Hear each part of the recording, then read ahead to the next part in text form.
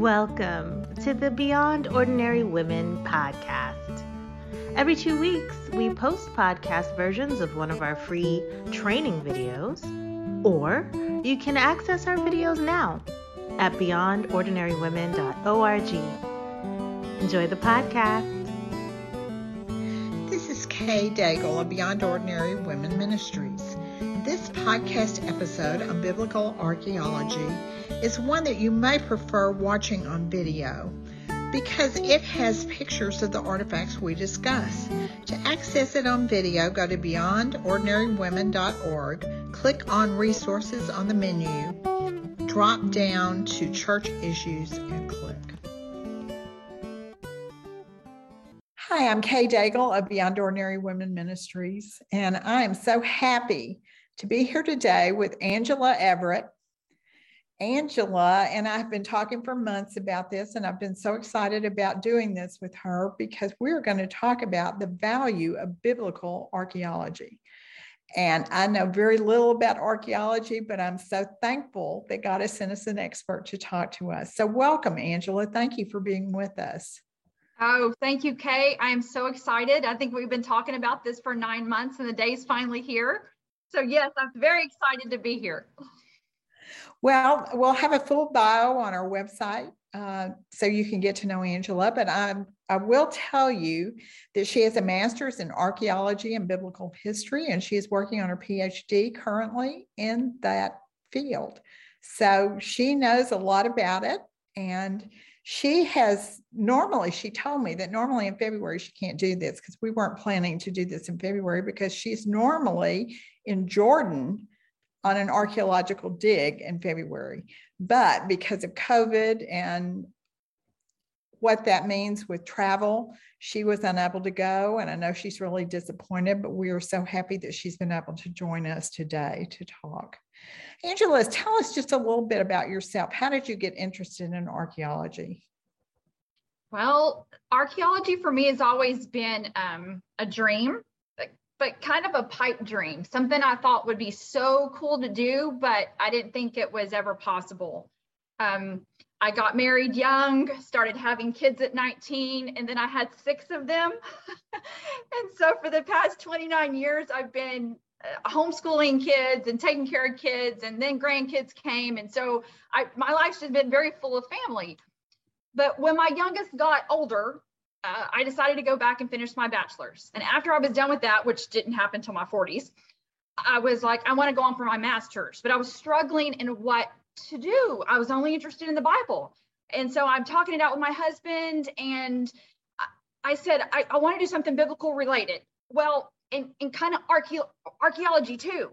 I said, but that's just not possible. And he said, why? Why is it not possible? I'm like, because we have responsibilities and kids and money, and how would we do that? And he said, if this is your passion and this is what you want to do with the rest of your life, then let's do this. So fast forward 5 years later, and God has made a pipe dream a reality for me.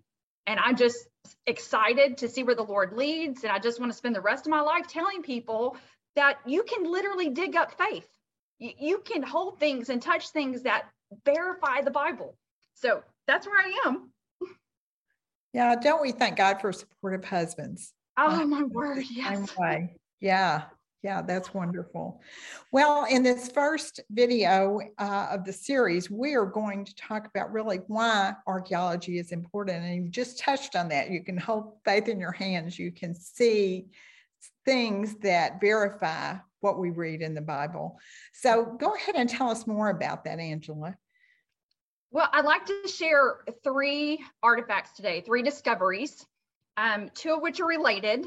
And we will start with Hezekiah's tunnel and the Siloam inscription. These 2 artifacts both deal with King Hezekiah, who we all know was the king in Judah in 715 to 686 BC. Okay, so 2 Kings 20:20 records, as for the other of Hezekiah's reign, all his achievements, and that he made a pool and he made a tunnel and brought water into the city. Are they not recorded in the annals and on and on? Okay, so that's the biblical record. Hezekiah did 3 things. Okay, well, doing exploratory excavations in 1838, Edwin Robinson discovered Hezekiah's tunnel.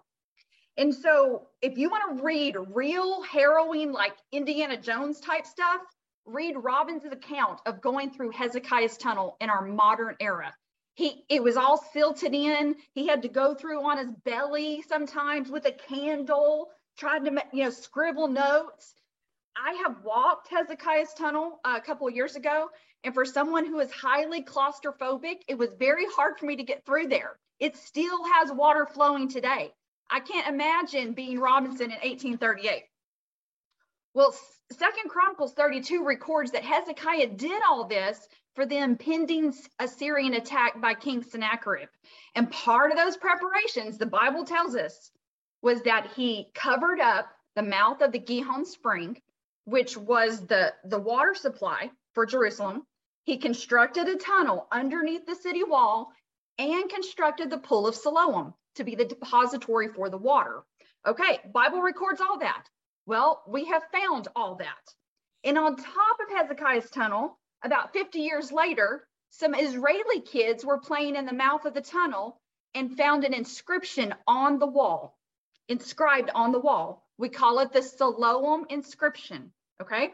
And it records, surely one of Hezekiah's people put it in the wall, exactly what happened. Okay, it says, this is the story of the tunnel. It says axe against axe, and then the water flowed 1,200 cubics from the source of the water to the pool. So we have two, Hezekiah's tunnel and a Siloam inscription telling us, verifying for us, tangible evidence that what the Bible says Hezekiah did, he actually did.